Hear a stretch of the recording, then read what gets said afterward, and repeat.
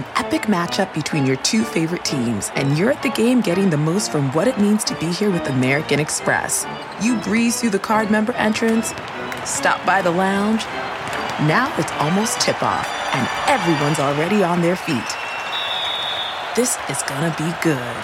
That's the powerful backing of American Express. See how to elevate your live sports experience at americanexpress.com/withAmex. Eligible American Express card required. Benefits vary by card and by venue. Terms apply.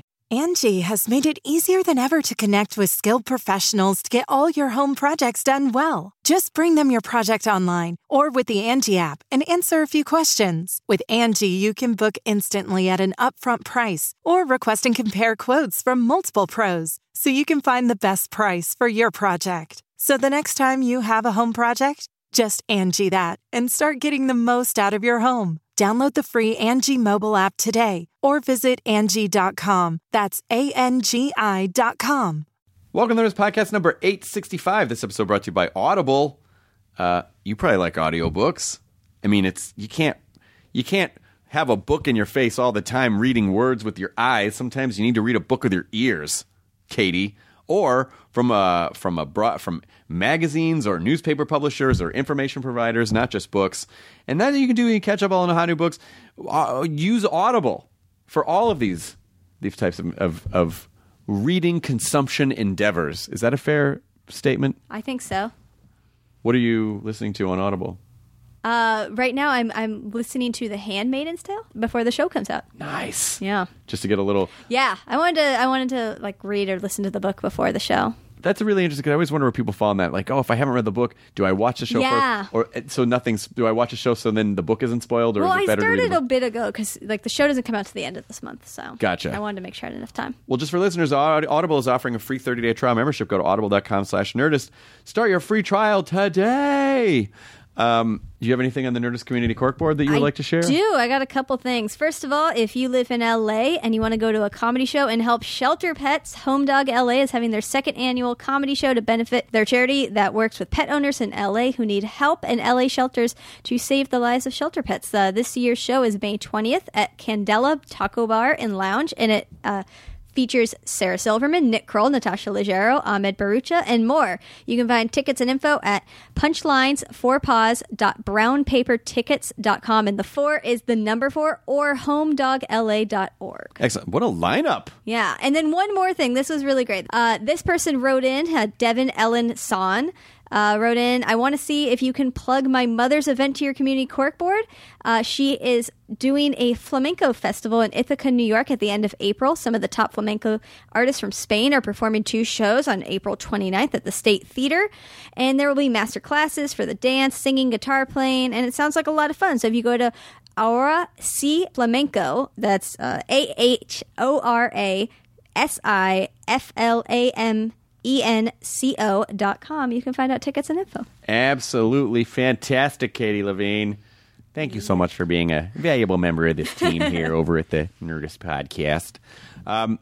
Dori Shafrir is our guest on the show today, and Dori is married to Matt Myra. Who?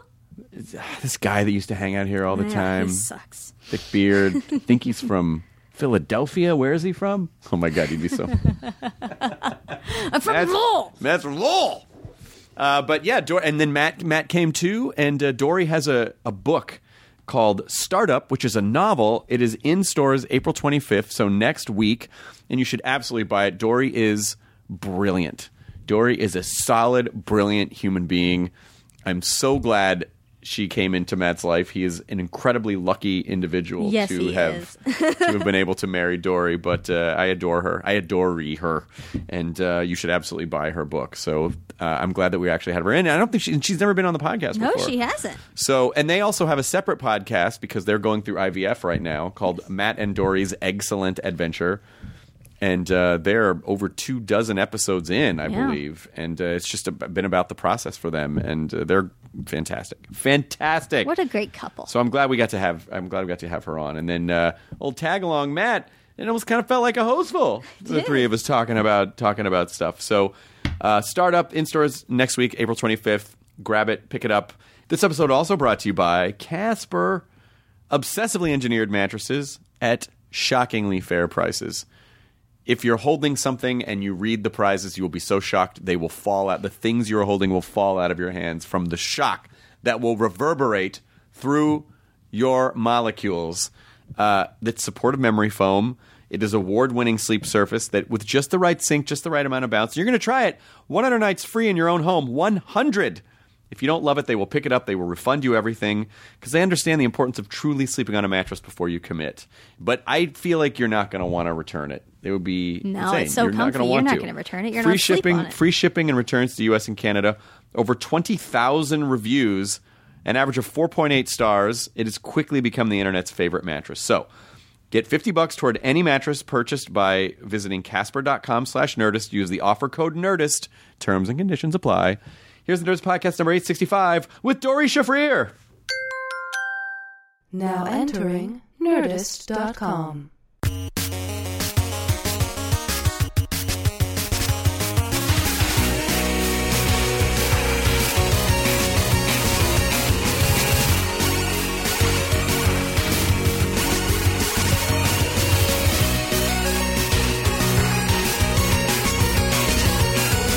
Anyway, our guest on the podcast today is Dor Shafrir. Am I saying that right? Schaefer, actually. Schaefer. The bane of your existence. Indeed. It's Dory Shafrir. Very good. Thank you for being here on the podcast, known as Nerdist. Are you familiar with the podcast at all? I did it once or twice. Dory is married to Matthew Mira. I answer to both. Isn't it nice that doesn't happen anymore, does it? It still happens. Really? I've had 2 EPs on the Goldbergs who second to last day said Mira, and I was like, Guys, all right. Been here for months. I've had people tell me how big fans they are of Matt, and then say Mira. Say Mira. It's a name you see. You don't hear the name. You see it. You see it in print. I'm just glad that Matt finally has the job that matches his aesthetic. He looks like he's always looked like a staff writer with the baseball hat, Sure. and then the beard for a long time and the glasses. And he finally you finally Dress for the job you want, Chris. the job. That's exactly. That's what they always say. But we're here to talk about your book, Dory, Startup, a novel, which is an incredible accomplishment. It is not fun or easy to write a book. It is certainly not fun or easy when you have to. How were your notes? Did you get notes and edits? Did you have to go through? I did get notes and edits. They weren't as extensive as I thought they were going to be, which was both good and bad. Yeah. Good in the sense that it was oh, okay, well, you think this is pretty decent already. Yeah. And bad in the sense of wait, are you sure? Don't you think this could be so much better? So you were giving them notes on the notes they gave you? Well, when I turned in my revision after I did get my notes, my editor was like, wow, you really revised this. That's incredible. And I was like, yeah, I did. Because that's not a fun part of the process. And no, I actually didn't. The revising part was not as bad as I thought it was going to be. And I had a couple friends at work read it. I paid them to read it because they were both 27. And I was like, please make sure that I've accurately represented the lives of people in their 20s in my book. Thank you. Gotcha. So a lot of it is just them whining about how they're not rich and famous without actually doing any work. That was the number one good. edit they I had just want to for make me. sure Yeah. that's a whole list. That's pages 19 through 138. But I don't think you've ever been on the podcast before, have you? This is the first time. This is the first time. So Dory, for anyone listening, although I'm sure you probably know since you're fans of Matt Mira, is that Dory is married to Matt. Somehow, some sort of charitable chamber of her heart said, I need to take in this stray writer and somehow clean him up and make him It was much cleaner before. But it was really amazing because when you met Matt, he there was definitely a positive shift in his personality, and then the first time that I met you, I was like, "Wow, Dory's really cool." Thanks. How did you do that? How'd you do that? How'd you make Tricked that her happen? on Tinder, bro. Yeah, but it was a Tinder success story. It was a Tinder success story, which I feel like has given some people false hope. like people have been like, you guys met on Tinder, so I'm going to stay on Tinder. And then like I see them a couple weeks later and they're like, Tinder is so depressing. You're more the outlier than the example. I would like to be the example. Like I would love for everyone to find true love on Tinder, but I don't know that is always what happens. I mean, as far as I know, that's how it works. That's exactly how it works. That's how it. You sign up for Twitter. I signed up. Tinder, I meant. That's what I meant. Tinder. Yep. And then immediately you fall in love with the first person you go out with. That was exactly done. That was Now, exactly how it I worked. had gone out with a lot of non-Matts. So a lot of Jonahs? What's that? That's only two types of people I understand. Ooh, do we get to talk about Jonah because he's not here? He's that. You can talk about it whenever you want. Yeah. Cool. Yeah. Yeah, I mean, I had been dating. I'd moved to LA and I was dating for about a year before I met Matt. I mean, not like all the time, but like, pretty consistently. I was legitimately afraid to really go out, and I never did online date. I never did any of the app dating.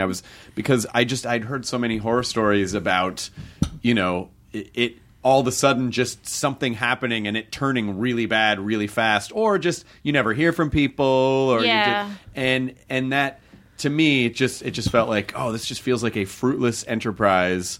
Because I get really, I would get really, I met someone that's really fun, and then you don't hear, what did I do? Like, I just don't, that doesn't feel good. I mean, it does, yeah. I think it can bring out the worst in people.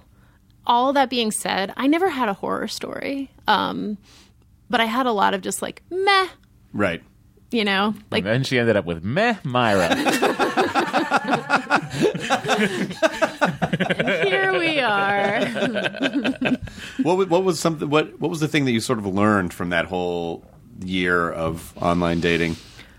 Well, I think I had been in denial about it being a numbers game, and I put that in scare quotes. But there is something to like going out with a bunch of people, and you do kind of figure out a little bit more, I think, like what you like and who you're into. And, you would meet people, or I would meet people, and I'd be like, oh, they're like almost, if they didn't like have XYZ, and, so that you sort of like start to think in that way a little bit. So what happened? So with Matt, what was it? Was it you got, because I know you guys connected right away, because Matt said, I met someone on Tinder, and I was like, ah, ha, ha, ha. And he goes, no, it was really great. She was really awesome.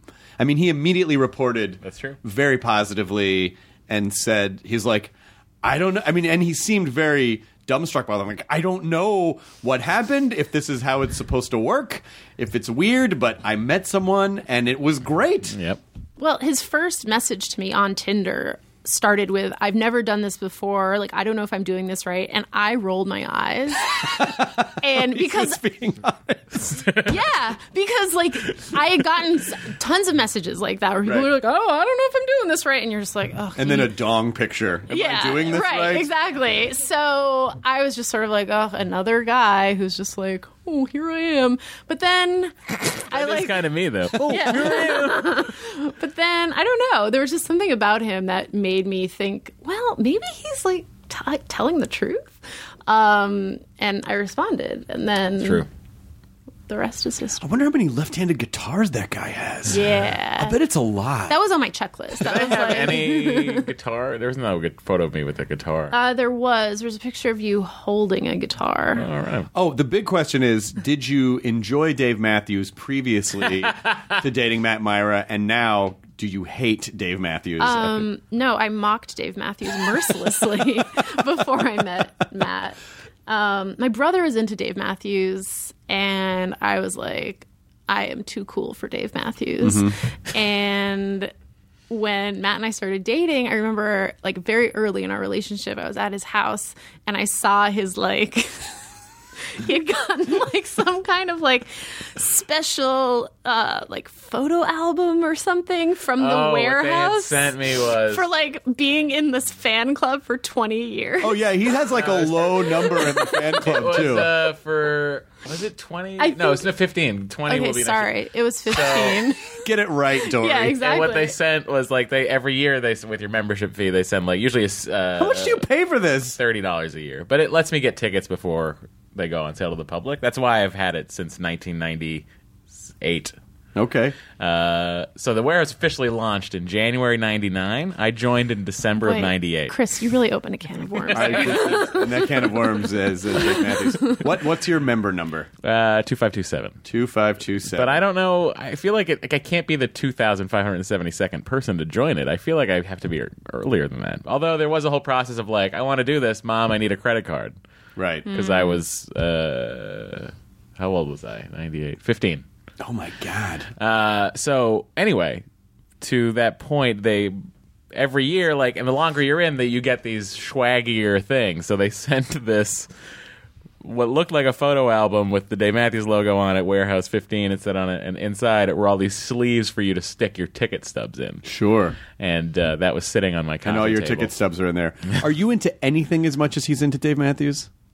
No, Matt is a more obsessive person than I am. Right. In general. And in fact, I think this like bothers him. That you're not obsessive about stuff? Doesn't. I mean, it's not that like you not being obsessive bothers me. It's just that sometimes our cultural touchstones are so like off that I just go, like when I was saying that you should be sure to have your pets spayed or neutered. She didn't know the Bob Barker reference? Correct. Did And then my sister texted us this morning and was like, the reason Dory doesn't know the Bob Barker reference is because she never faked sick to stay home and watch The Price is Right, whereas my sister was like, I did all the time. And then I realized my sister and Matt are both youngest children. Do you know who really never knew that Bob Barker? Who? The guy whose Doberman bit you. Oh my God. Because he was not He should. spayed or neutered. Bob Barker, I bet, would like to have a word with him. Is it ironic that that's a great name for a dog and he was saying have your pet spayed or neutered? Bob Barker is a great Totally. name for a dog.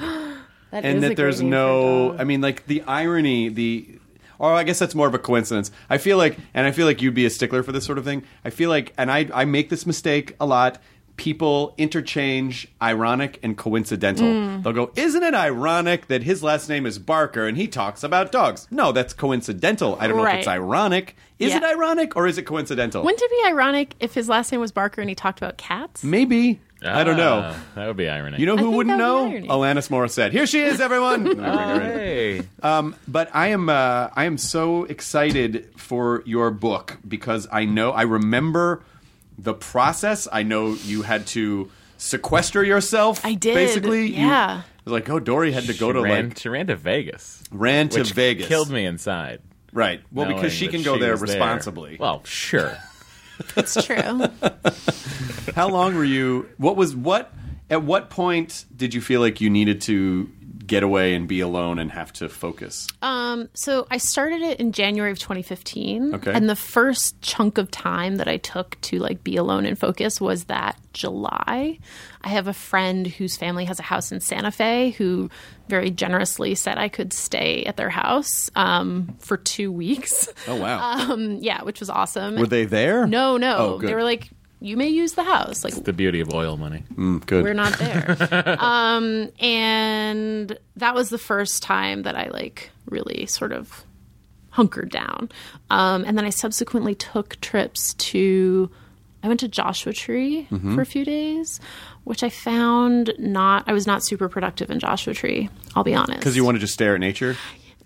You know, Or all the peyote? I felt like weirdly lonely there. I was there alone in a cabin, kind of an isolated cabin. It was a little creepy. Oh, yeah. You know, like I was like, ooh, this would be a good place to be with a friend. Right. It definitely. When I think of Joshua Tree, I think of Snoopy's like ratty uncle or who was that one sort of scraggly Snoopy dog who he pops up every once in a while and you're like, he lives in Joshua Tree. Yeah, yeah. I mean, Katie, can you find any information on this dog that I hope is not a phantom dog that I don't created? remember this at all. So Snoopy has like an uncle or a cousin. Scrappy. No, you're thinking of Scooby-Doo. Snoopy. Oh, Snoop. I heard Snoopy. No. yeah. So that was like, and I think I'd been seduced by people's pictures on Instagram. Sure. Because they were always posting these like very beautiful, bright, nature-filled, sunsetty, dream catcher pictures of Joshua Tree. Bono and I was right. Joshua Tree is just where it's at. Oh, did you find it? Is it one of them? Yeah, it's the one with the little That one? mustache. Oh, that guy. Yeah. It has their names: Andy, Marbles, Olaf, and Spike. Might be Spike. I'm not 100% sure. Sounds like an Olaf, though, really. Right. Could It be an doesn't Olaf, say- too. I think it's Spike. I think you're right. Yeah. But then I spent 4 days in Vegas and was very productive there. Did you? But you don't really gamble, do you? I play blackjack. You do? I do, yeah. How does it not? I couldn't play after I quit drinking because I just became acutely aware of how many times the house was winning, Yeah, even though you were sure. playing the odds. right. You know. Yeah, I guess I'm like pretty good at cutting myself off, and I would like work most of the day. I would eat something, maybe go to the gym. I would sit by the pool and work.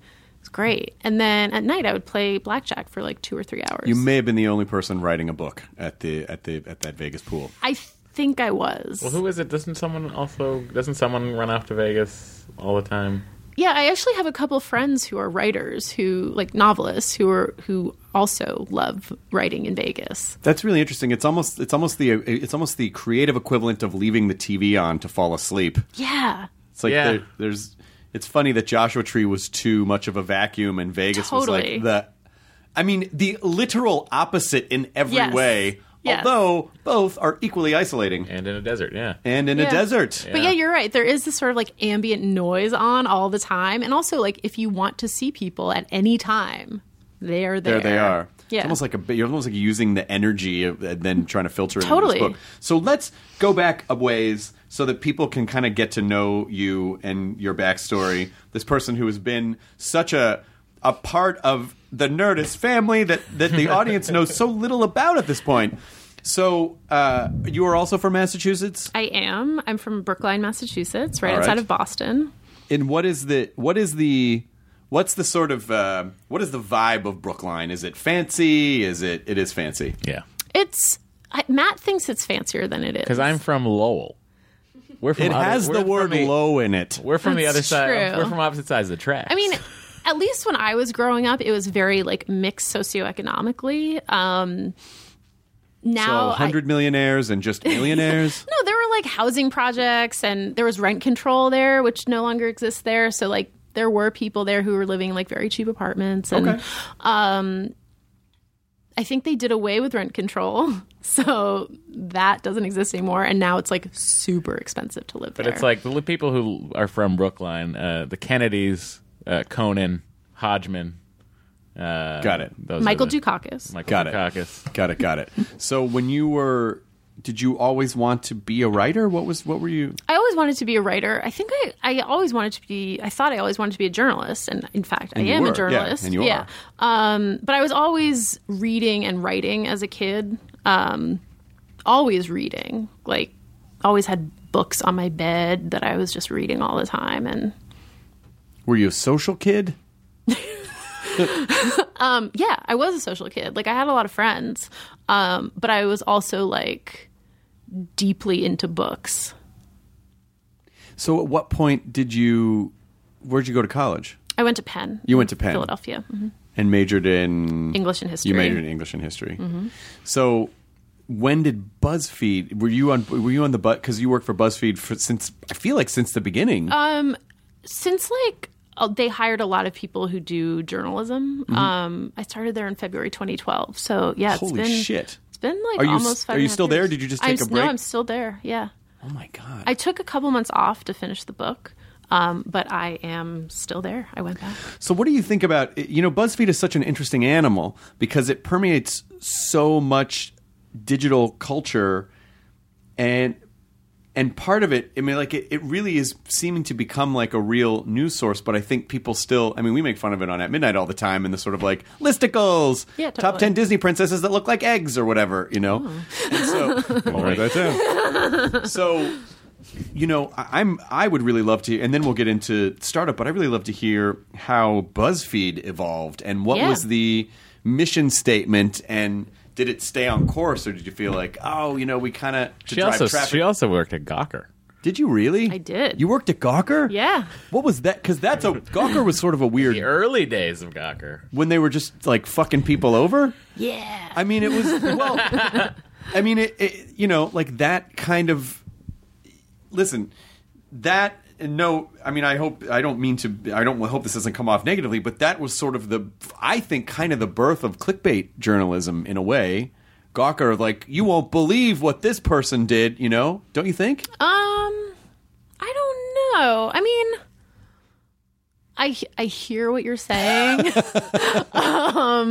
but I think, at least in its beginnings, Gawker was so obsessed with just chronicling the lives of a very particular corner of the world, which was like Manhattan and media.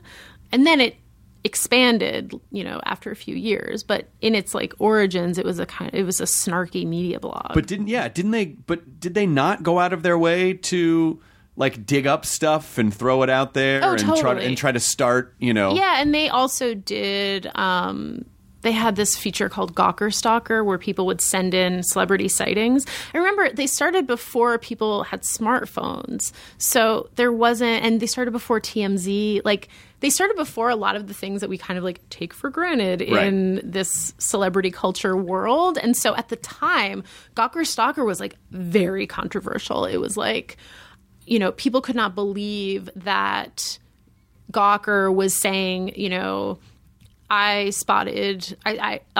at such and such restaurant and John Travolta is here or whatever. And they would text it to someone at Gawker and we would, someone would post it. Of course, now it's like, if you're on Instagram, like it's just so different now. Right. So it's just funny to think like what was scandalous at the time. But it's interesting that really accelerated the speed of tabloid, of that sort of tabloid section of our culture. When before, I'm sure it had to roll in. Maybe there was a tip line. But now it's just like it's coming at the speed of... Yeah, for sure. And then, so I started there in fall of 2006. Wow. And TMZ had just launched the year before. And I think they really took a lot of like Gawker's thunder when it came to celebrity stuff because Gawker just couldn't compete with TMZ's resources. But yeah, when I was there, my coworker, Emily, went on CNN, and for some reason, I think it was supposed to be Kimmel. Larry King, but Kimmel was subbing for him. And he, like, ripped into her about Gawker Stalker. I remember that. Still on the internet. I remember that. Yeah. And I seem to remember she didn't really have an answer for it. She had started like 2 weeks earlier. Oh, no. And she was 24 and like had no training and wasn't expecting this at all. And, was having to answer for this whole apparatus that she had not really started. But it was like hugely embarrassing for her. And Kimmel was like you could tell he was like legitimately angry about it. Right. Because if I remember correctly, it wasn't some of his argument is like you're putting people's lives in danger by telling people where they are. Yes. And, so, yeah, I guess I do understand that argument. Totally. But also hearing that she had only just started there and was sort of like... And she wasn't even supposed to do it. Someone else was supposed to do it, and then at the last minute, like, they were sick or something, and our boss was like, Emily, can you just do this TV hit? It'll come and go. Yeah, exactly. You'll never... Right. And she was like, okay. And then, of course... 11 years later. Yeah, it's like the thing. It's still on the internet. Yeah. So how did that affect... what was going on over there at that time? Did that strengthen the resolve of Gawker, or did it kind of make... Was there any voice there going, hey, maybe this is not the best thing to be doing? No. What was your thought process? Well, I was covering media. Like, I wasn't doing Gawker Stalker. Mm-hmm. And I was like, oh, this is kind of like a fun feature. I was so outside of like the celebrity world at all that it... And also, I understood Kimmel's point. At the time, to me, it seemed harmless, in part because usually it was not real time. Like, there had been a couple times when it was pretty quick, but usually there was a delay. Right. And, yeah. And again, it's just, like, so funny to think about now, like... whether it's Twitter or Instagram, like fans are so in tune with where their people are at all times. Right. That, the idea that Gawker Stalker was the only place you could go to like find out where someone was is like kind of crazy now. I mean, I guess, now it really is the responsibility of, it's your responsibility as a public figure to, if you don't want someone to know where you are, don't post it on Instagram when you're there. Yeah. Just like, maybe don't geotag it. Wait a day. Yeah. Wait a couple hours until you've gone someplace else. Exactly. Yeah, but at the time, I think it was probably just more about people not really having a choice about it. And Totally. being like, shit. Totally. And it also gets really tricky. Where it gets really mucked up is that, the Kardashian types of the world who are feeding... like I'm going to be at Kitson, on Robertson. Totally, they want to be in. So it just all gets kind of muddled up because I think, the people there are people who really want it, and then I think there are people who start the machine and then kind of regret turning it on. Right. And then there are other people who just don't want the machine, but because they're in the thing, it's like, well, sorry, this machine's already been started, and if you want to do this, you got to be a part of this thing, and that's kind of how it is.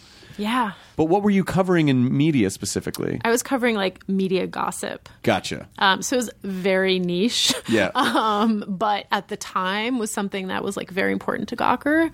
But Gawker was always very contrarian. So something like the Kimmel thing was just going to they were just going to double down. Sure. That was no one there was going to be like, oh, he really got us. Right. Till Hulk Hogan came along.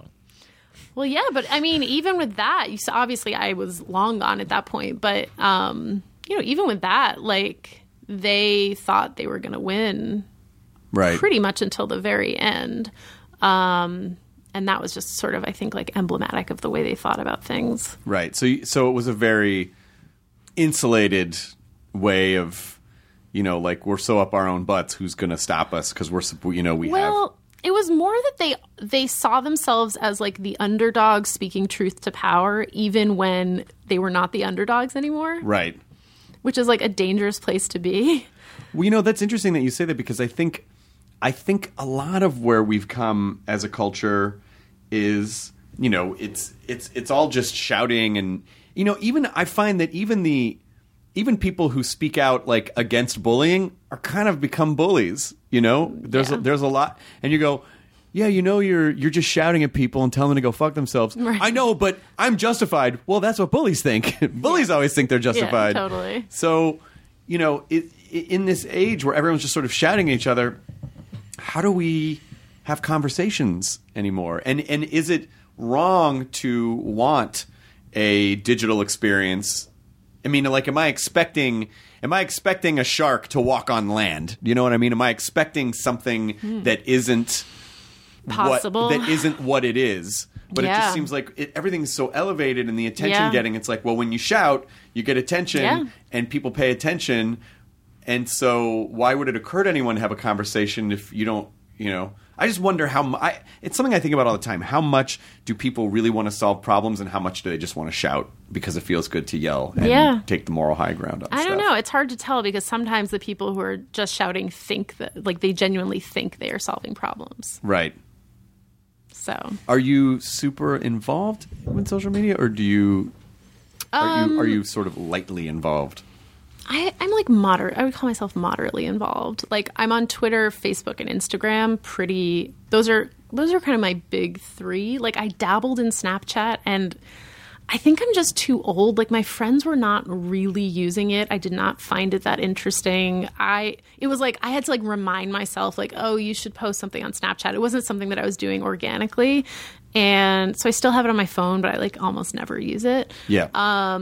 But I really like Instagram. Instagram is probably my favorite social network. Mm-hmm. I really I think the community on there is nicer. I like that it's just pretty much just photos. I like Instagram stories. I really like Instagram. Twitter is Twitter. Right. It's it can be real shitty. I try not to get in fights with people. And I don't typically write stuff that gets me trolled, except there have been a couple times where people, I don't remember, what was that thing that I was writing about where Little Miss Righty came after me? I don't even remember what it was. I don't. Oh, was it your interview with? With Lindy West. Lindy West. That's right. Yeah, there's this feminist writer named Lindy West who used to write at Jezebel, and she writes a lot about like body positivity and fat shaming, and she's taken on trolls. And this horrible story where this guy had impersonated her dead dad. Oh my God, I remember. I think I remember this. Yeah, and she did a This American Life episode about it, and because she ended up confronting him. And then he crumbled, yes, right? He and apologized. Was like, I'm sorry, yes. I was having a weird. Yes. So anyway, she wrote a book last year that's really great called Shrill. It's a book of essays, and I'd interviewed her for BuzzFeed. She has a lot of people who hate her, and so people were like tweeting insane things at me because I'd interviewed her. Including someone with the handle at Lil Miss Righty. Mm-hmm. And that was one of the few times that people have like really come after me. I think they were upset about in the piece that you didn't mention that she blocked some people. Oh yeah, because she was saying all this stuff about how like sometimes it's okay to engage with trolls, and because she did that with the guy who was impersonating her dad. And then people were like, but she blocks people. And they kind of like lost their minds about that. That was the thing they picked up on in the article. What's wrong with blocking people? They think that if you say that you confront trolls, then you shouldn't be allowed to block anyone. That you should therefore have to engage with every single troll. There's no middle ground. It's just all or nothing. Yes. Well, I think that's just something that they just want to get mad at some point. Oh, yeah. 100%. But it was going for a couple 2 or 3 days. It was crazy. It was other than when I got into it after Brexit, it was the most trolly of Twitter experiences I had seen. Yeah, but I think, this idea of just saying the absolute worst thing you can just to get someone's attention or just to try to rattle someone. I mean, it's, you'd think I would have thicker skin after having been on the internet since 1993. Mm-hmm. And I think I still just I feel bad because people go, why does it affect you? And I go, well, I'm not a fucking sociopath. Right. Totally. I'm a human being. Totally. And my brain formed in a world where when you said something to someone, you had to be accountable for it. Yeah. And so when you say something to someone, you mean it. I think a lot of people now go, oh, it's just the internet. It doesn't really mean anything. Like, well, but it kind of does mean something. Right. And, if I feel like I would be an empty shell of a person if nothing ever affected me. Totally. But I just feel bad for humanity. I feel bad. Like, why would you think? Because when my dad died, someone came after me and were like literally the day of his funeral. Jesus. We're just like making, did you get a call from your dad today? Oh my God. Oh, he's dead. Like that. And I was so. Like, I felt like I got punched in the chest. Yeah, of course. And it's not even directly because of what they're saying, but it was more the sadness for humanity of like, why would you ever think that was what is so wrong in your life? Exactly. What series of events has occurred that make you think that it's okay to treat another human being that way? And that was literally one of the only times where I was like, I'm going to offer the internet $25,000 to tell me who this person is, and I'm going to fly, and I'm going to, I can't fight, so I don't know what I thought I was going to do. But it was just that, like, you motherfucker, Yeah. And I ended up just blocking the person and not engaging them because there was no point to it. But I do wonder, and I'd love to hear your take on the idea of outrage peddling in the sense of, it seems to me, and I mentioned it a few times on the podcast, and no one ever really talks about it, but I think it's a real social epidemic that is being driven by the news media of spotting something. Oh, some people got upset about this. We have to post 50 articles a day. Let's post a news story about how someone was offended by something they heard or saw, and then and it's always the same thing. Outrage always in the title. Probably drives traffic. And then it's 5 example tweets. And then, no word back yet. And then the comment threads are always filled with... And I just feel like it's not... No one ever calls the news media after. Like, it's not altruism that you're telling people about this just to try to make the world a better place. Right. You are, for commercial reasons, making people upset so that they will come to your site. and generating a thing that would have not really bothered anyone if it just sort of went away. Do you agree with that, or do you think that's not the right way to look at it? I don't totally agree with that. I think it's complicated. I think one of the things about some of the outrage on the internet is that the people who are outraged are people who typically have not had a voice in the world, like people of color and women and gay people. And so sometimes they are outraged about things that they were probably like really pissed off about before. They just didn't have a way of expressing it. Well, I'm not talking about things that are important to humanity. I'm talking about, I feel like I see the word outrage a million times a day on my Google News feed. Right. So it's kind of lost its power. And I just feel like it's a tactic. It's a clickbait tactic now more than it is.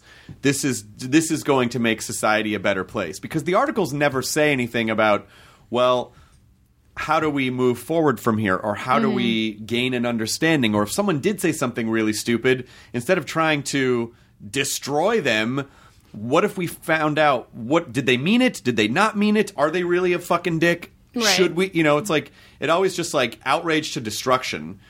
And I feel like we're losing the conversation in the midst. But I really... So I just Googled outrage and then went to news to see what we could come up with. Here's my first one that came up. Viewers are outraged that Channel 5 chose to air graphic Watership Down on Easter Sunday. Okay, this is a perfect example of what I'm talking about, because this is not a human rights issue, which I think people should be outraged over human rights issues. This is a ridiculous thing. There are probably tweets in there of people who... this is full of tweets. Yeah. So here's the first tweet. It's from someone named Louise Westy. This tweet has one favorite. Right. Who the hell puts Watership Down on Easter Sunday? That's their first example. Channel 5 are absolutely savage showing Watership Down on Easter Savage! Sunday. That's one way to get trending, I guess. So far, for Easter Sunday, they're showing Watership Down. Did they watch the movie first, or did they see bunnies and thought, for kids?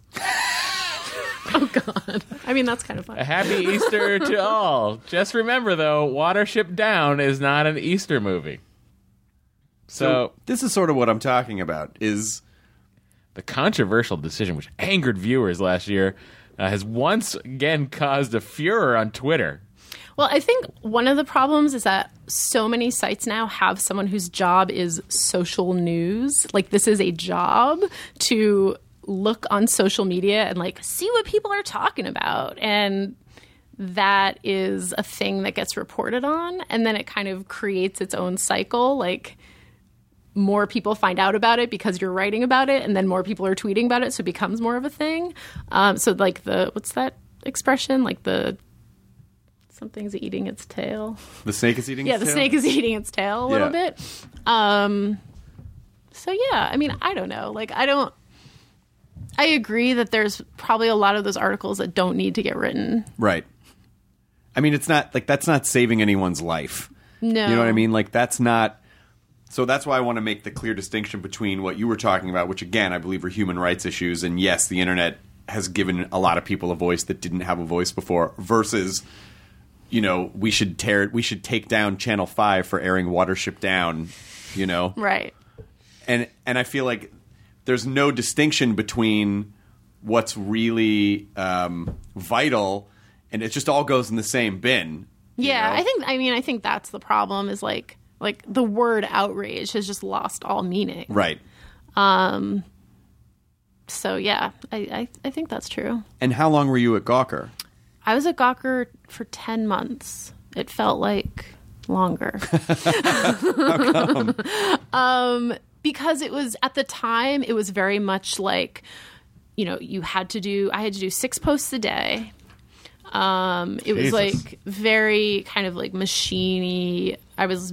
I worked from home most of the time, and I was like chained to my desk essentially.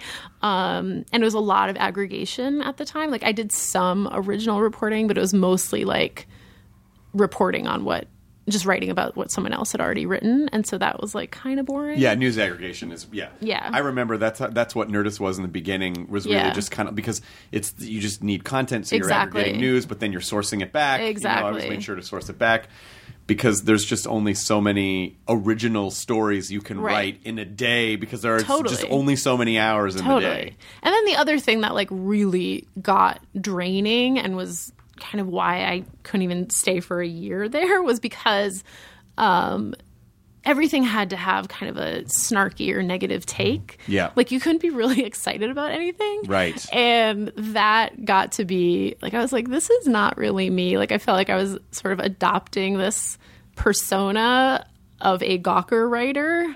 And that was exhausting. Yeah, that's the other thing too. Is that like this tone of negativity has somehow become the authentic. Mm-hmm. And the thing that irritates me about it is that I don't think it's authentic anymore. And when you try to call people out for it, they go, "Oh, I guess you just can't handle truth." And it's like, no, but this is their brand. Right. They're just staying on brand. Whether or not they mean that, I don't know. But it Yeah. feels like they've just this particular site has just fallen into its groove. And they know that their audience likes to see that kind of snark. And so I don't know if it's authentic anymore. I don't think it's any more or less authentic than if they were excited about something. I think they Totally. should just be authentically excited or authentically not excited about things. Right. So that was something that was like, I didn't go straight from Gawker to BuzzFeed. I had a bunch of jobs in between. But like when I got to BuzzFeed, it was very refreshing because they are not haters. Right. And, you know, you could be enthusiastic about things. You were rewarded for being enthusiastic about things. So that was a nice change. What was the mission statement at BuzzFeed when you started? Because now it's like it's such a behemoth. God, the mission statement when I started, I don't remember, but I do remember that in our job postings, we said no haters. And we got a lot of shit for that. Now that's ironic. Yes, exactly. Yeah, because we weren't interested in hiring people who just had a knee-jerk negative reaction to everything. Like we wanted people who were enthusiastic and passionate about stuff. And I believe it was actually Gawker who made fun of us for this aspect of our job postings. I don't think the job postings say that anymore, but they did for a while. Yeah. And so how did it grow so exponentially in such a short amount of time? Well, the short answer is money. But when I started there, they had just gotten, I think it was like $15 million of venture capital funding. And I think that was like their second or third round. But for what? You know, because I think... To build a news operation. To build a news operation. Because it's so... because a lot of times when I see like some sort of a digital enterprise and I go, well, they've raised $70 million. And I was going, I feel like, but for what? I mean, like if you really look under the hood, what is it? Is it just brand valuation or is it like... Because I can't imagine you can do $70 million in banner ads. Like maybe you can, but like, so what is it that's really being...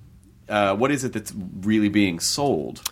So before, like in the period before I started, BuzzFeed didn't have that much original reporting. It was basically just like, here's what's cool on the internet right now, and like what's trending on the internet. And that was mostly, and they did some like funny posts and they were like starting to experiment with viral stuff and see how people shared stuff. And then Jonah Peretti decided that he wanted to start an original journalism operation.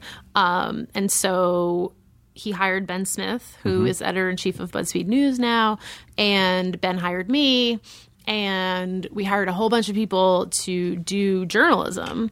And it just kept growing and growing. And like every few months there would be a new initiative. Like, we're going to hire foreign correspondents and we're going to start a business desk. And and every time I was like, wow, surely this will be the last thing that we do. And every time I was like, nope, like we're going to keep going.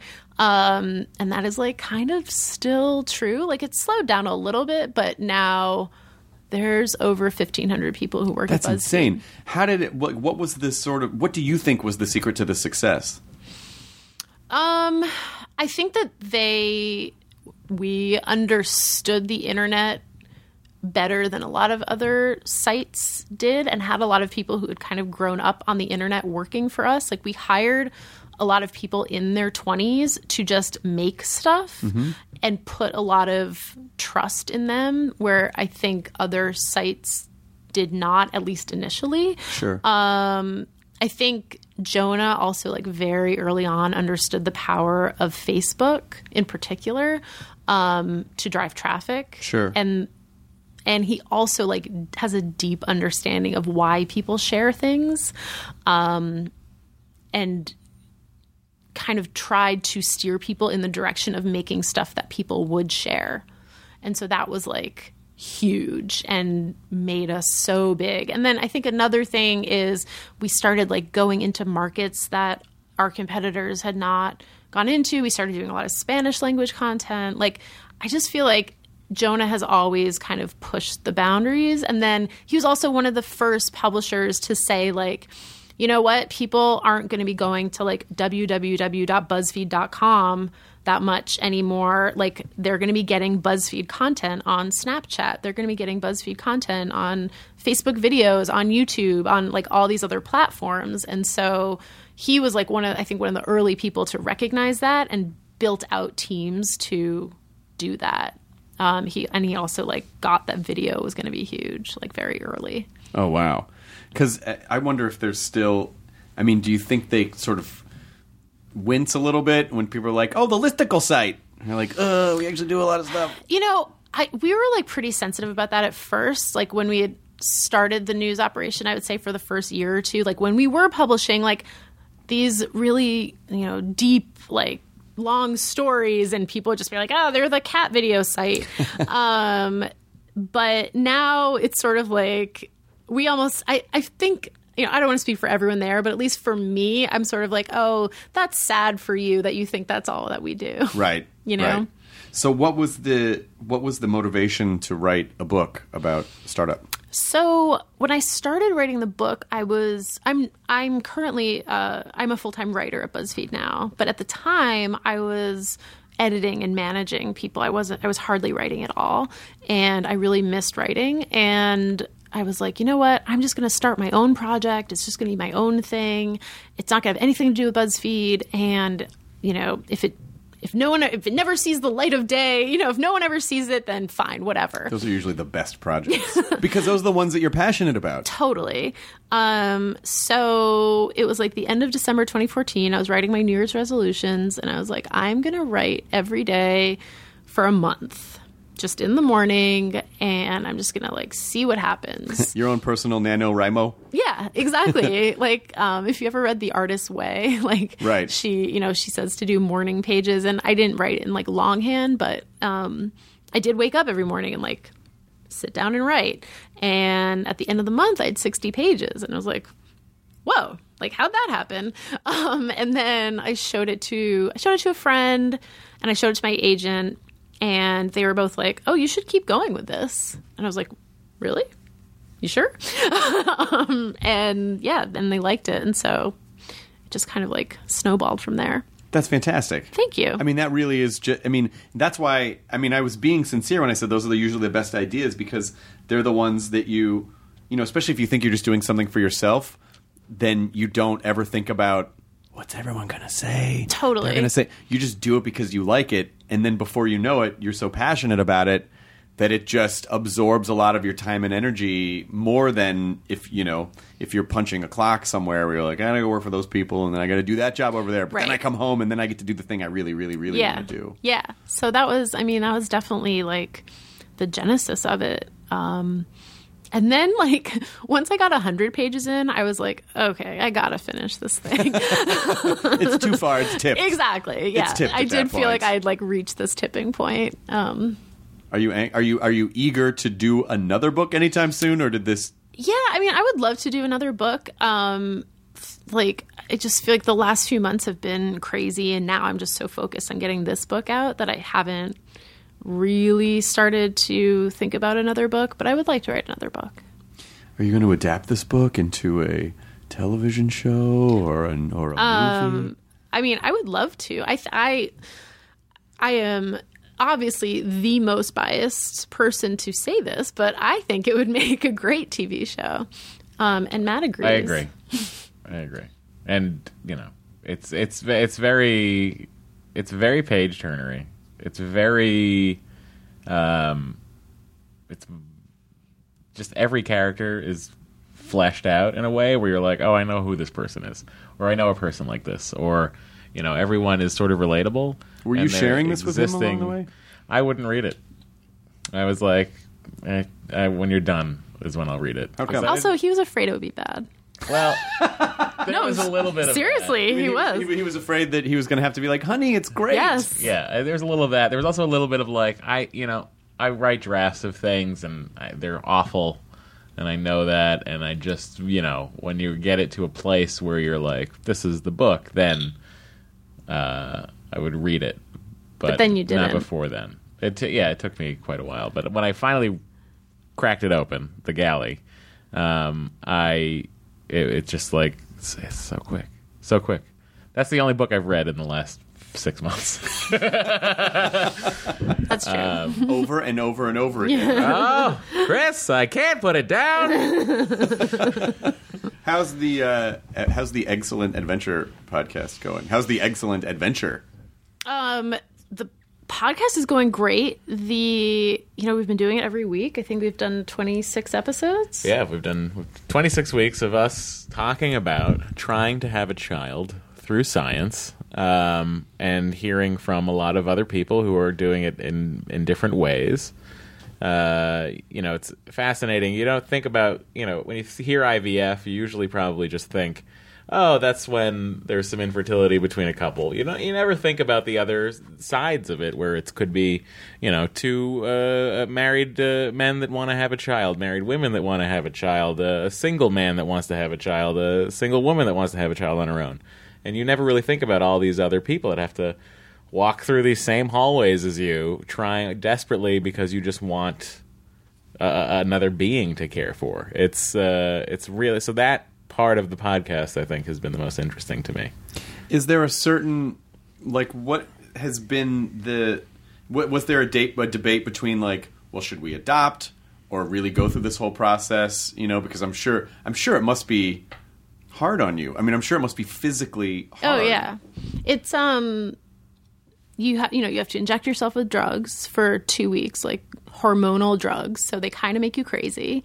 And then they retrieve eggs from you, which is surgery, essentially. Like, you go under. Oh, wow.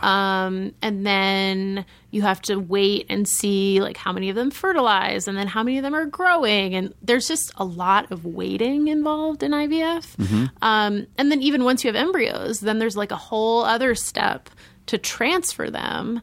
And then sometimes that doesn't work. We did a transfer that didn't work. So now we're kind of we're not back to square one exactly. We're back to square 3 or something.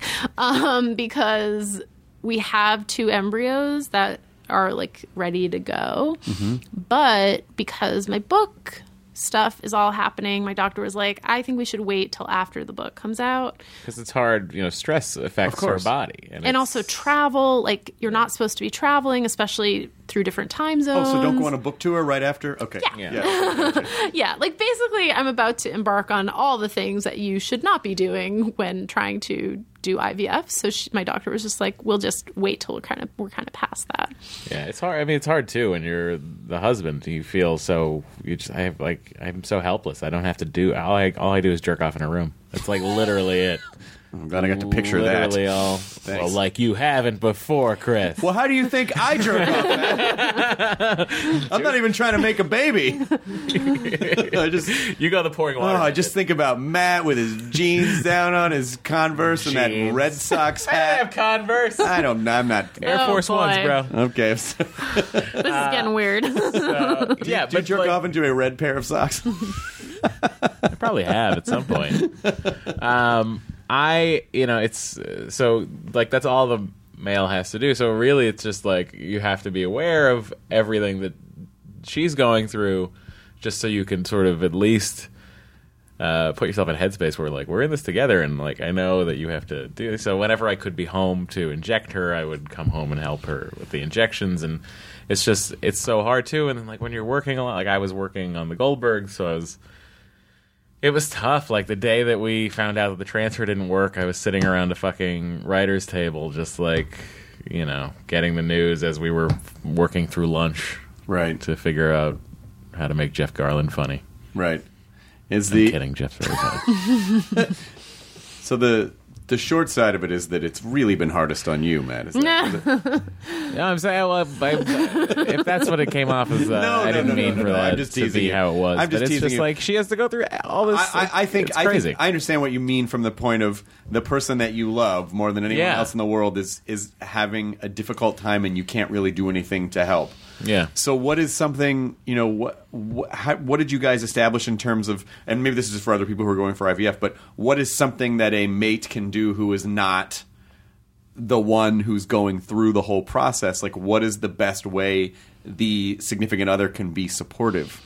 I think like patience Sure. is really important because, you know, when you're doing it, you're already feeling like anxious and sensitive in general, and then all the hormones that you're putting in your body like make you even more anxious Sure, and sensitive. So, you know, if I say something that in a normal world, like Matt would be like upset about or something, just him not kind of like rising to the bait, I guess. Does that make sense? Yeah, I didn't. Yeah. Like he was a very like calming influence. Matt? Yes. Myra. Yes. This Matt Myra? Yes. He's very good at calming me down. He is. Matt's a rock. Yeah. I'm here to bounce. You know, I'm just your sounding board, both of you guys. You know, And also like showing up. Like even though Matt was, especially the last round, he was super busy at work, but he would talk to his boss and say, you know, my wife has an appointment at 11 a.m., like not the most convenient time for him to leave the writer's room. But he would and come to the appointment with me. And so that meant a lot to me that he was like really making an effort to show up. also helped that it's very close to Sony. Yeah. I mean, seriously. I mean, let's be realistic about Los Angeles and how things work. I mean, if it was in the Valley, I'm not you doing might it. have been on your own. Oh, yeah, That's no. going to be an extra hour out of Culver my City day. to the Valley at that hour? I mean, it's impossible. I Matthew, can't how do you even imagine. I mean, there's no public transportation system that's good here. I don't know how you would do it. It's insane. It would be a real You'd have to have a helicopter. Even like the 45 seconds you have to be on the 405 in Culver to get from my place of work to our clinic, it was real roll of the dice. Yeah. Every time. It would just be like, what the fuck am I going to hit? Hey, this is sort of a personal question, but I think a very good one for people who are also going through this. But how do you keep the romance part around sex when... We don't. I mean, it's like... No, it's also, Bo has not helped, our dog, with that part. We got Bo right. Did we get Bo Yeah. right when we started doing IVF? Yeah. It's been an issue. I could not tell you how to keep it. I love my wife dearly and we're very affectionate towards each other, but like it's just so stressful for both of us. And you're not allowed to have sex. And you can't have sex in a cycle, and a cycle lasts weeks. So Yeah. it's just it's So do you have advice for people who are going through it, like how to stay sane through the whole process? I think talking about it has really helped me. Being open about it. You mean doing the podcast? Doing the podcast, but also just in general, like with friends. Even before we started the podcast, I had started to be open about it on social media, and so many people reached out to me who I had no idea had gone through IVF. Like, not people I was super close with, but people who I was like friendly with. Yeah. Who I like knew obviously had kids, and they were like, "Oh, you know, I did IVF for Tommy or whatever." Right. And that was a real eye opener for me, because I realized how secretive the process is for so many people. And I think that makes people feel really isolated. And it just helps demystify the process, Totally. too. Yeah, I mean, when I would talk about it at poker, it would turn out like half the table were going to the same. That was the thing that I think that was the thing that inspired me to be more open about it, was Matt talking about it at poker. Because he would like text me and be like, hey, like, you know, this guy's wife is going to our clinic, and, you know, this guy's wife is going through it too, and this guy, and I was like, whoa, that's like, there's only 7 or 8 people at this table. It's a table of 9. A table of 9, and like 4 of them are going through IVF. So that has been like a relief for me to just sort of feel like I don't, because the first round I wasn't talking about it with anyone, and it felt like a burden. Sure. Well, and now we're talking about social media being used for a positive cause. Indeed. Which is to help people feel not alone, to actually connect people, to actually create conversation. And I think it is, whenever someone is open about a struggle that they're going through, I always feel like, well, that's the right thing to do, because you know that it may be hard, but you know that other people who, you know, don't have, you know, like you said, who don't have a voice or don't have an understanding circle of friends. Exactly. Allows them to go, oh my God, I'm not alone or crazy, or I feel that too. I mean, it's like when social media works as a legitimate support group, then I go, okay, well, it's worth it, because that actually does help people. Yeah. And it legitimately changes people's lives. I mean, I know, like, these episodes that you're doing, and I think I maybe said this to you when you first started doing it. I said, this actually will change people's lives, because it will open it up as a possibility to them if people are on the fence about it, or if people are, you know, if it's wrecking someone's relationship and they hear this and they go, oh, okay, you know what? It's this thing and not us necessarily. Totally. So we can get through this. Okay. It helped a lot, like, after when we found out my sperm was so dumb, when I was talking about it on this podcast. Is it like the little homers bumping into each other? And there's not that many of them. And, you know, when I talked about that on this podcast, it was people would tweet at me or whatever, and just like coming out of the woodwork going like, oh, me too. And I was like, oh, well, I mean, why fucking talk about it? Why aren't you talking about it? Especially men don't talk about it. Yeah. And so that was like a very powerful thing for me to see after you guys talked about it at Comic-Con. Yeah. Seeing all the people tweeting at Matt, like, thanks, man. You know, I'm so glad you talked about this. Like, and I was like, wow, like, men really don't talk about this. Well, and, you know, it's like, they don't want to admit it, and they don't have the same support, I think, that women do. And so that's been like a nice thing for me to see. I personally love that men and women listen to our podcast. Well, so much of our identities, and I don't know how nature nurture this is, but so much of our identities is focused around our genitals, you know, like around our dicks and our balls. And that's why Bo gets so angry. Right, exactly.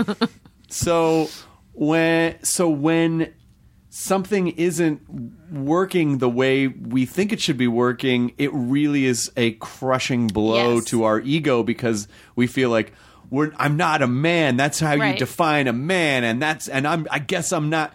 And so it really is, you know, it depending on how you were raised, you know, it can really be like crippling for guys, because they don't have anything else to hang on to. It's like, no, you're more than that.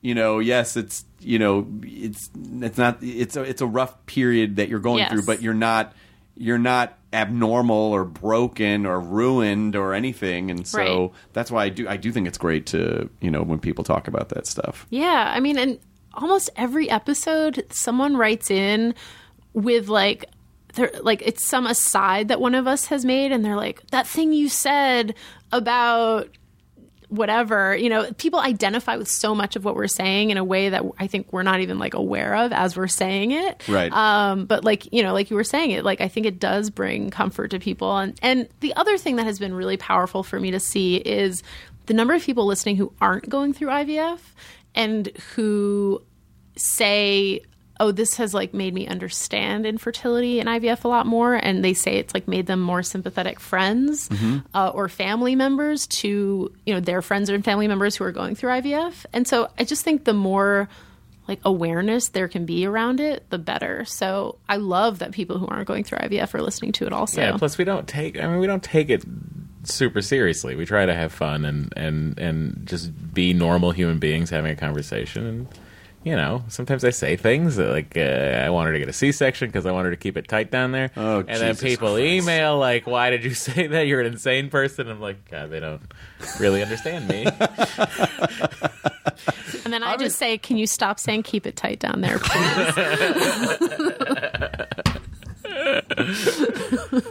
But obviously, Dory knew this about you before she agreed to marry you. Yes, but because Matt, I don't remember you changing your personality when you guys were dating.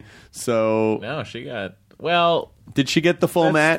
That's it's interesting you say that. I was more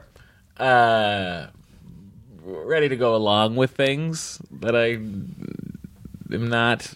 Like, she would make plans, and I would always be okay with these plans and be delighted to go see wherever we were going, and not Dave Matthews. And I slowly let the dragon out of the egg there when I was like, I don't want to go anywhere. That sounds terrible. Yeah, but we figured it out. We figured out how our life works, and we had, the podcast has helped us immensely because we talk.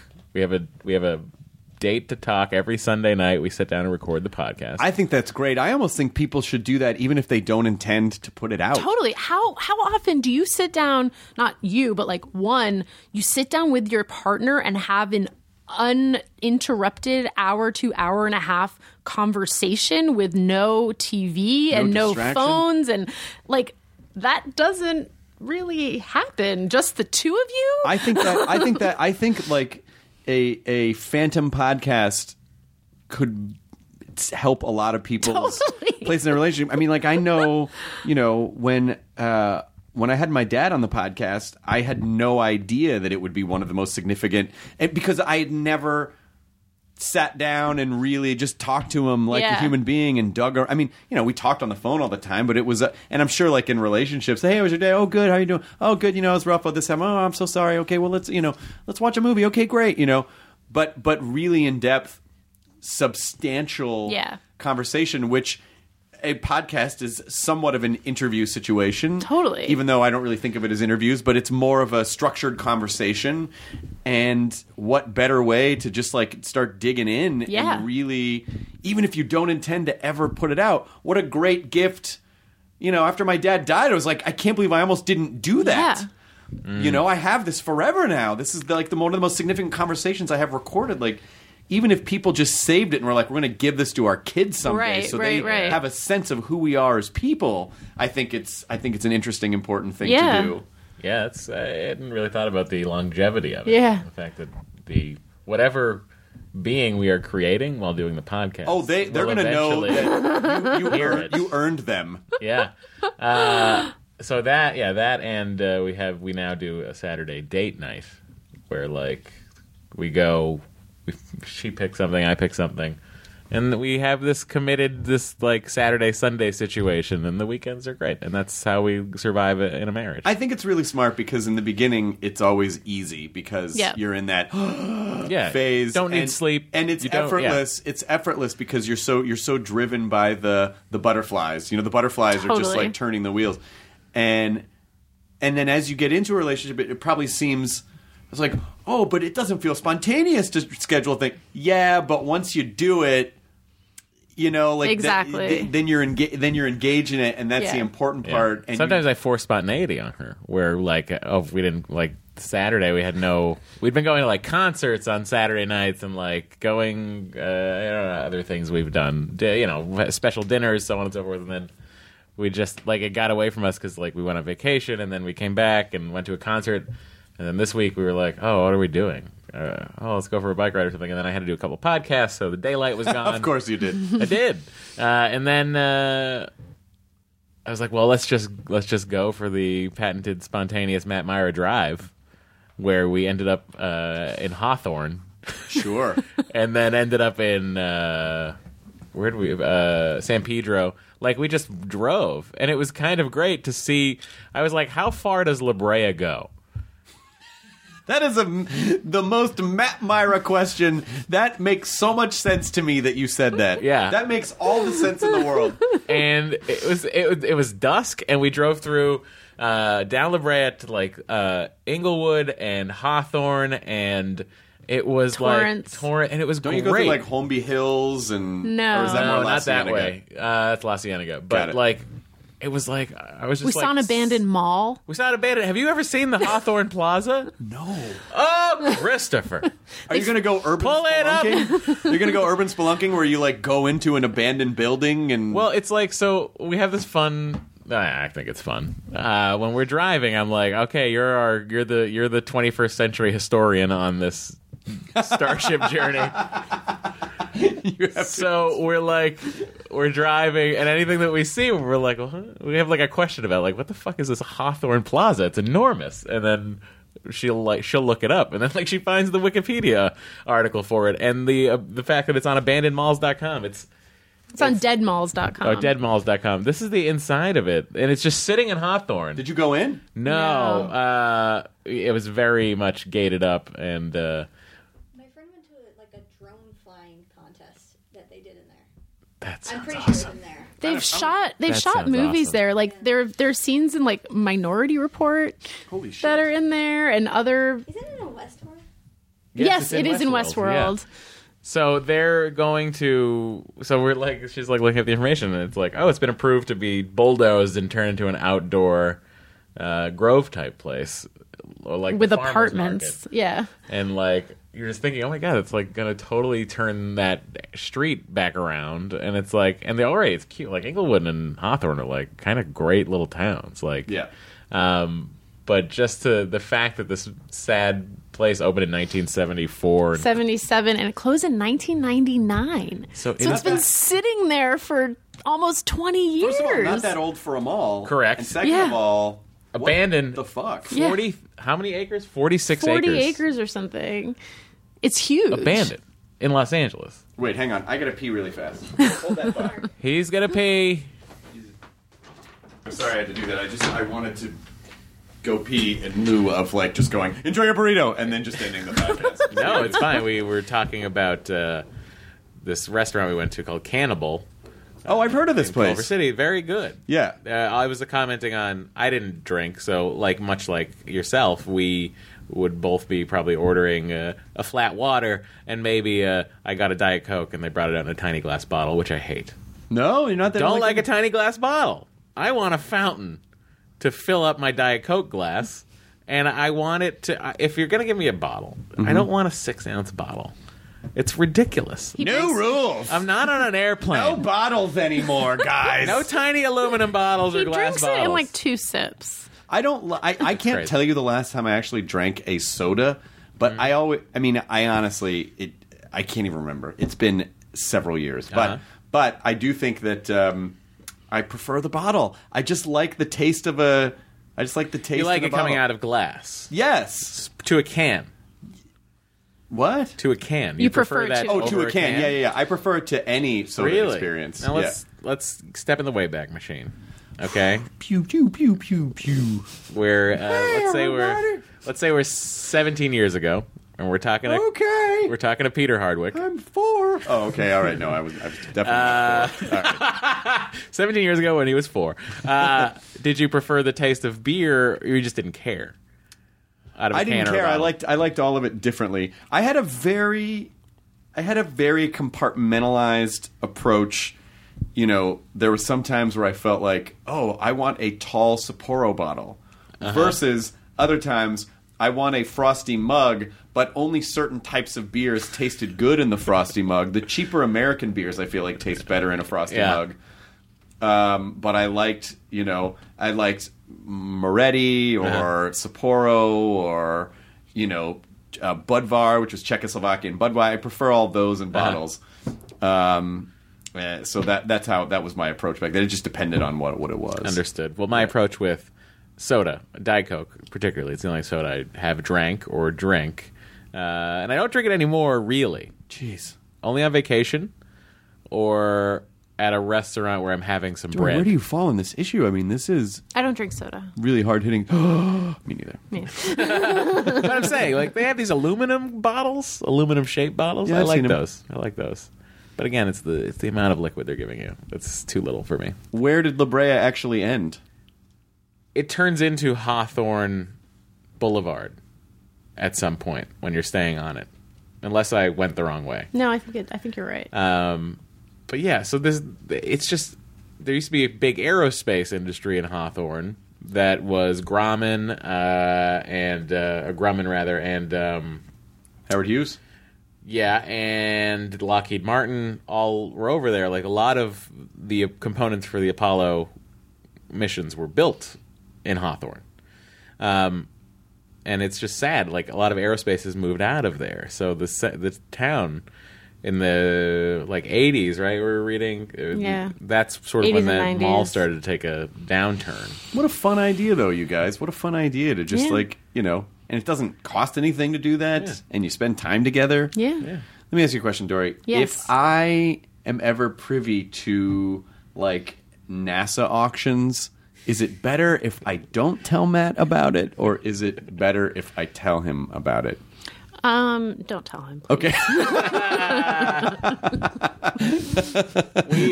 I mean, it's been an interesting time for us adjusting to this whole IVF costing a fuck ton per pop. Now, do you feel like the cost?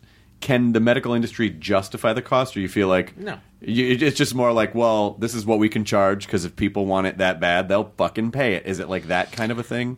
I mean, look, I don't really know. It seems exorbitant to me, but Is it like $25,000 every time you try? basically, and then the drugs, if they're not covered by insurance, they're also another $4,000 to $5,000. Are they covered by insurance? No, No. generally not. Generally not. Some insurances have infertility coverage, but Is a it lot thought of them as don't. do they approach it like elective surgery, for instance? It's just not covered. It's just not covered. And so so it's super expensive. I have the only thing I will say is that now that we do the podcast, we hear from people from all over the country and in different parts of the world, and there are parts of the country where the cost of living is less, where IVF is also less. Mm-hmm. And around the world, it's also less. Now, look, I understand Los Angeles is an expensive city. I'm sure there's parts of the cost that are rent of the office, Sure. stuff like that. But it does seem like a lot of money. I can't imagine that the rent on Brentwood is cheap where we go. So No. But still, it's you're really? It costs this much?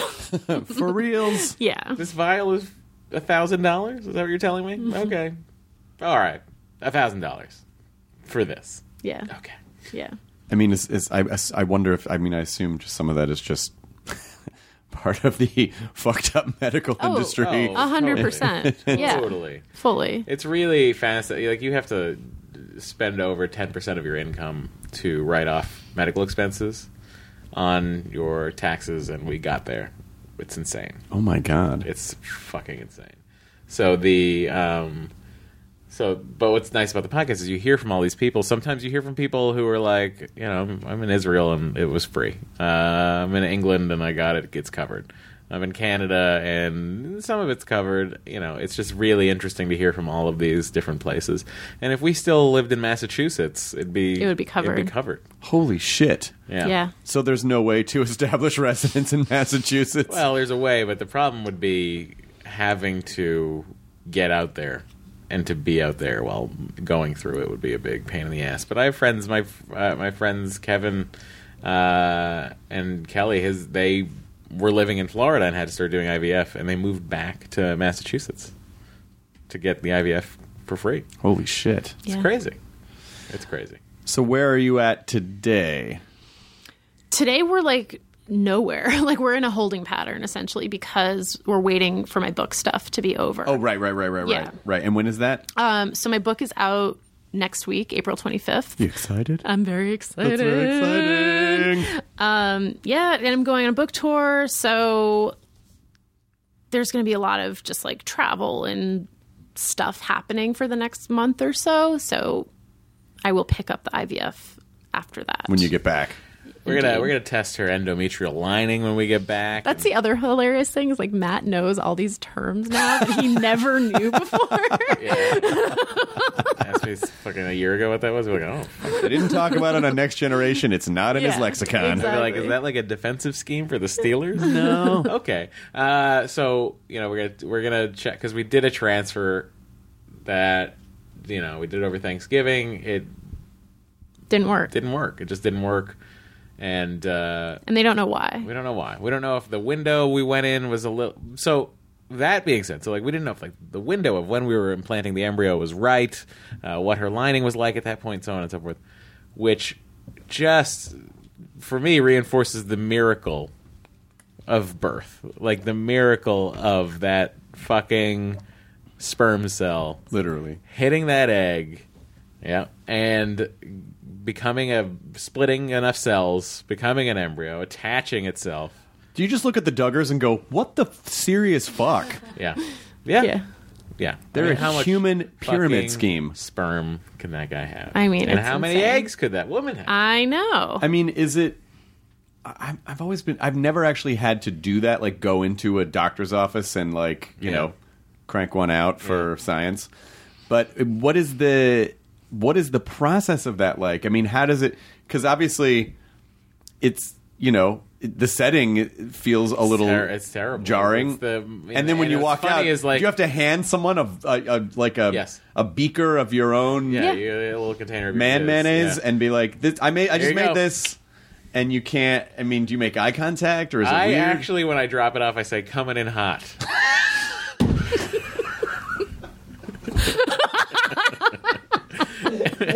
And I put it on the little place where they say That's my husband, everyone. It's your problem now, Dory. So, I mean, it's like it's a very weird situation. You're holding a fucking container of hot jizz. It's just like, and you're like looking Fresh around out of the like, oven. you're- Fresh out of the yeah, oven. So you've nothing like.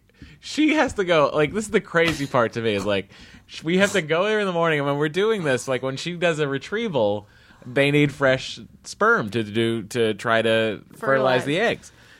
So she has to fucking get wheeled into her. She has to go under. There's a doctor working on her, a nurse. I literally have to walk into a room and hope I can find something to jerk off to. Like I just Like walk Golf Magazine? What is it? You open the drawer. There's a variety of. I would say that the selection of porn at the clinic we go to is rough. Do you want to touch any of it though? Really? No, you don't. But I did do a little scan through the book just to see what it was doing before I was Sure. like, thank God I have the internet. Right. But it's a sad room. There's usually a toilet in there for some reason. There's usually a pleather chair that is rough. Was it just Like one of those chairs that, like, if you were in college and you saw it on the side of the street, you'd be like, no. No, That's not coming Not in. only am I not going to just sit on that, Yeah. I'm definitely not going to jerk Yeah. off on that Yeah. chair. So there's that. You like put down a little pad like you're a puppy trainer. It seems like 1,000 other people have already jerked off on that chair. hundreds of yeah. thousands. I Yeah. can't even. One time we were fucking. It took forever because there was a guy in there. Let's pick it up in there. And it was like I was waiting like an hour and a half, and I was like talking to the nurse. I was like, "What's going on?" Like, there's a backup in there, and I finally see the guy come out of the room, and everyone knows what the guy's doing in there. But I finally see the guy come out of the room, and he looks like he has just fucking stormed the beach at Normandy.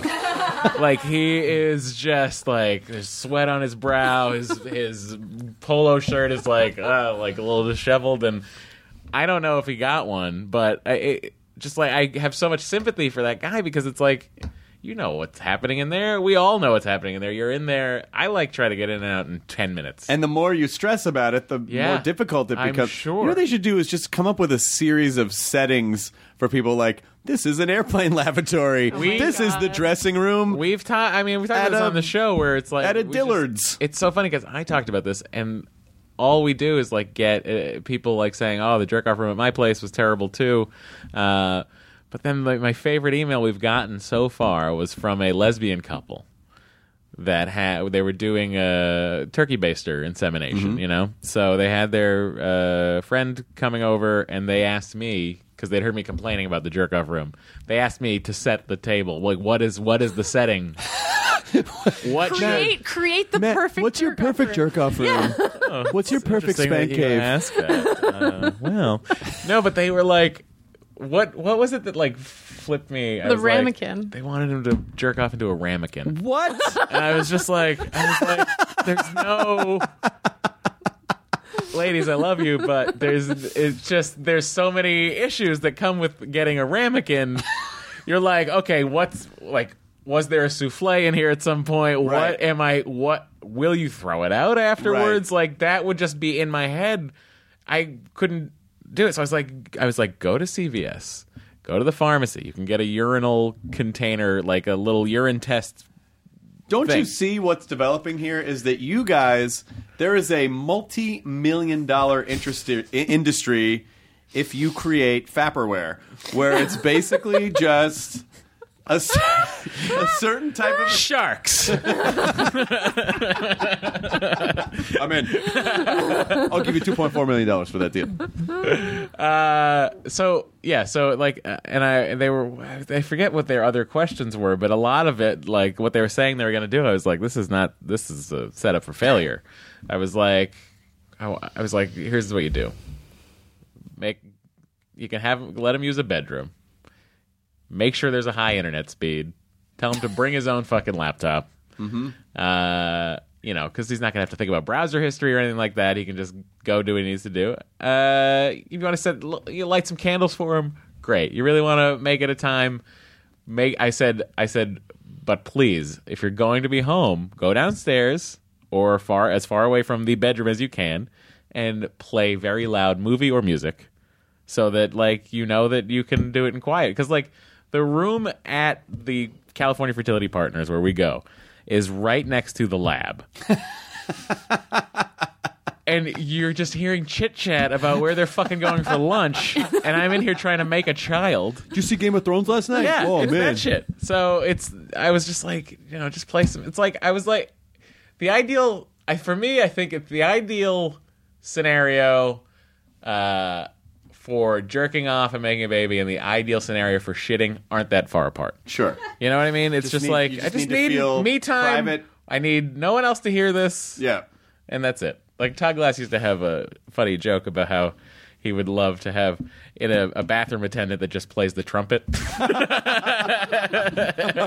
to block out the sound. It's like, of course, that's what you want to do. But so, yeah, that was my advice on their jerk. But that was like one of my favorite emails, that they were going to make their guy jerk off into a ramekin.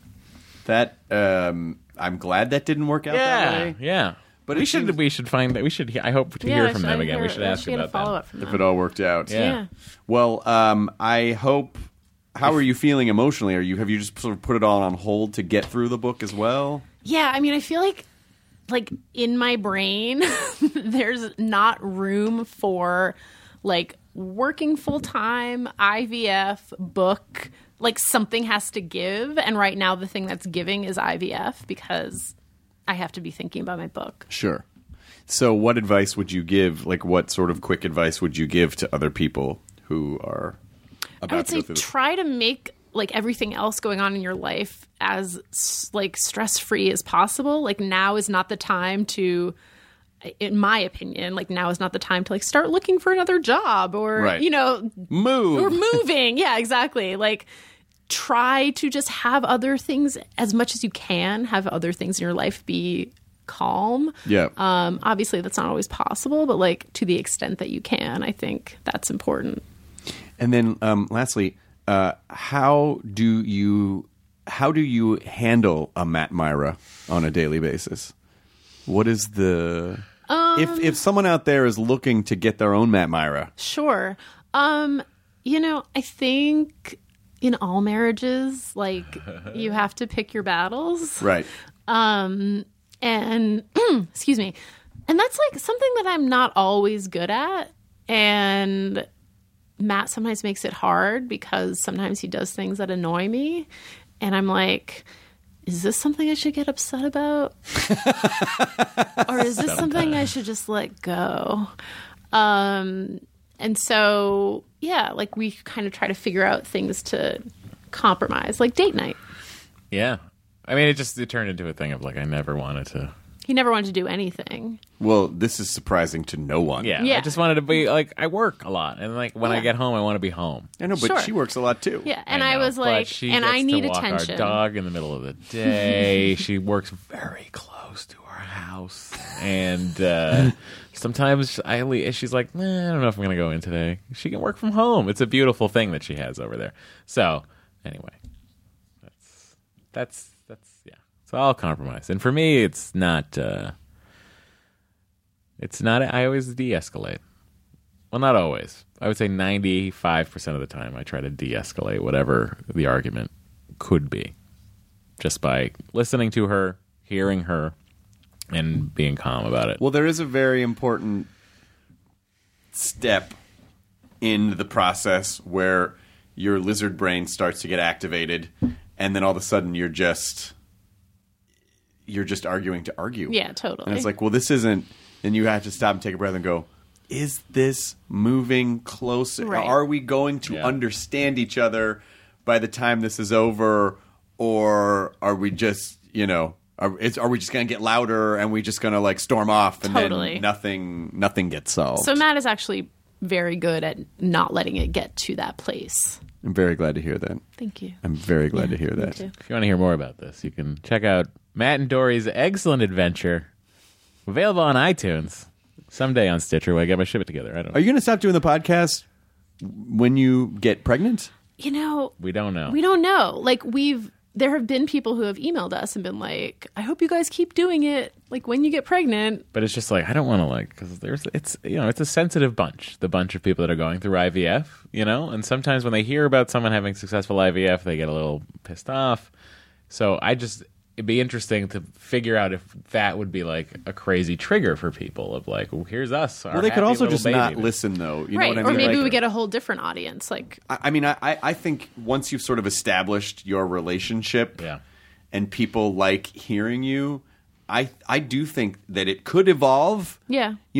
Through the pregnancy. I've been trying to get her to be a mommy blogger and to start doing unboxing videos on YouTube. Sure, and just yeah. really exploring the financial streams that could come from this $100,000 the investment unboxing we're of making. another guitar that you shouldn't have purchased. Oh, look at this one. No, mommy bloggers. It's gotta be like bullshit for babies, right? That's what they unbox. Yeah. Yeah.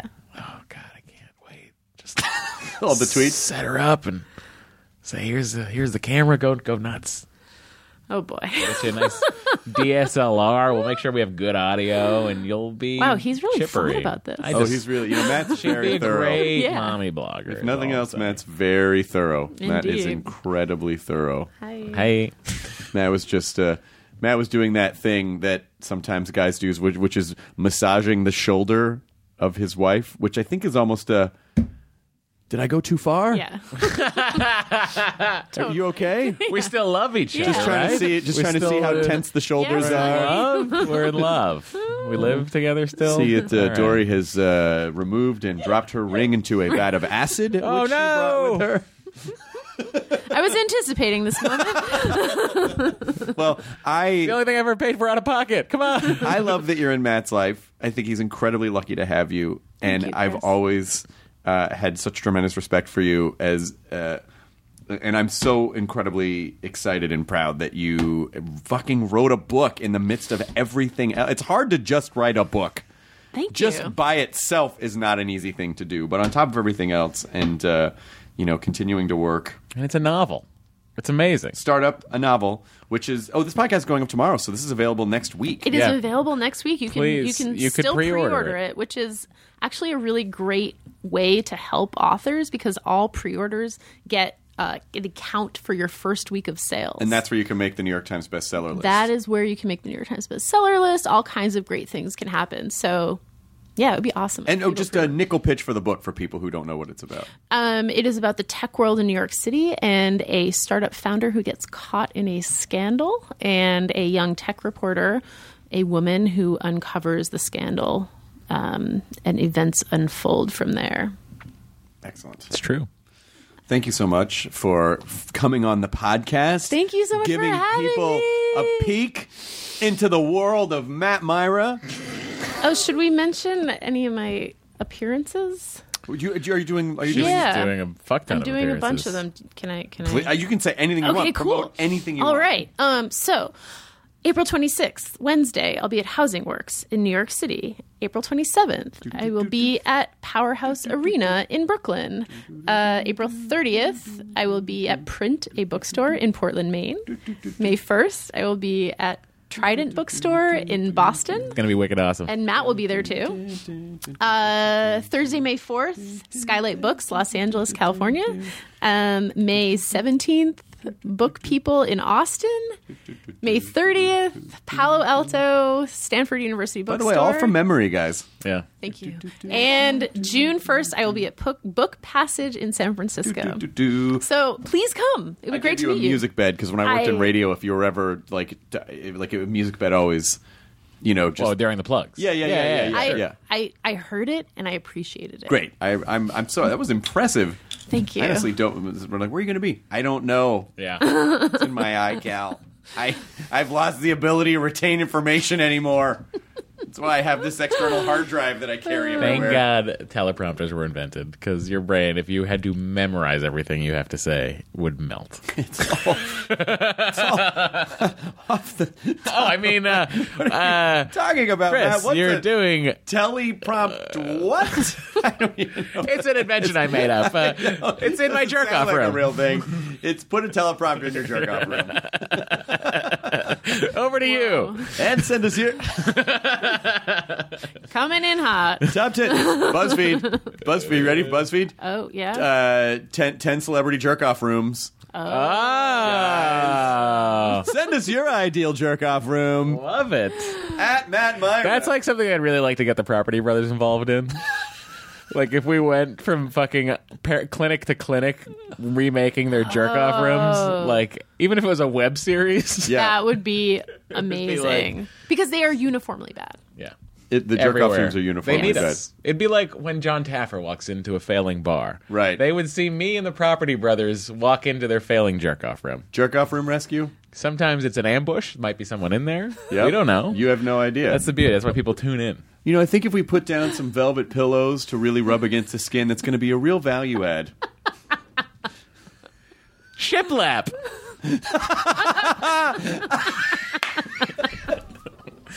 It's from me, Shiplap. Oh, that's from Fixer Upper. She loves Sure shiplap. is. Love shiplap. Joan Does loves she shiplap. ever? Love Oh, let's head to the silo. We're out of shiplap. Let's head to the silo. I'm going to go to Wayfair.com for a good spank couch. Little spank sofa on Wayfair.com. I really want it. It's just like going to the secondhand store to find like some vintage toilet. Guys, this is our idea.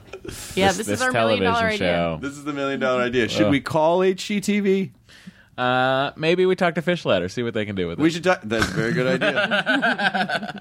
We'd have to produce it for AMC, though. That's fine. They'd love it. I feel like HGTV, if it You were comic about book jerk-off men, rooms, then this jerk off but it room wouldn't, show. It wouldn't be home and garden television. It would be TV. Dory, I hope your book. Crushes. Thank you, Chris. So congratulations and Thank you. Thank you so much. And now that I'm done shooting 24 wall episodes in 9-10 days. Oh my God. It was crazy for there was a week where it was Talking Dead on Sunday at midnight, Monday, Tuesday, Wednesday, 2 episodes of Talking on Thursday, Friday, Saturday, The Wall, Sunday, back to Talking Dead. How are you alive? I don't know. Do you have any vacation planned at any point? You must have a hiatus coming up in May, probably, right? But I'm going to host Red Nose Day in New York, so that's my hiatus. This hiatus was Shooting the Wall from at midnight, and the next hiatus is Red Nose Day. But June, we're already trying to figure out where to go. Right. We would recommend Paris.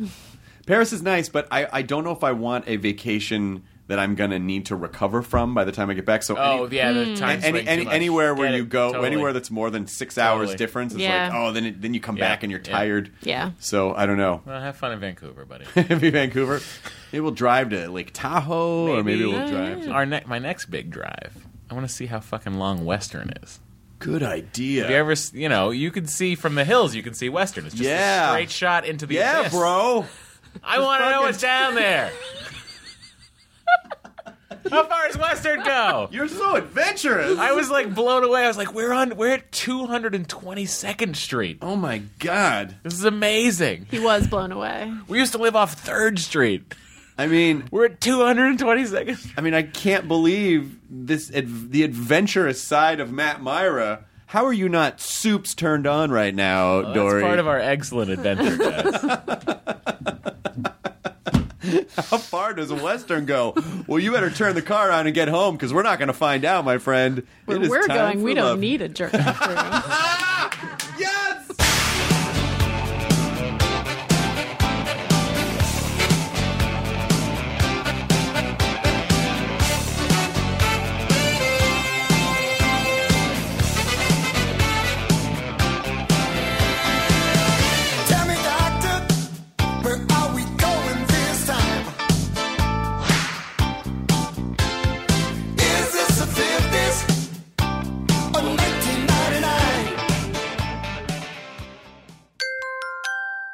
Now leaving Nerdist.com. Enjoy your burrito.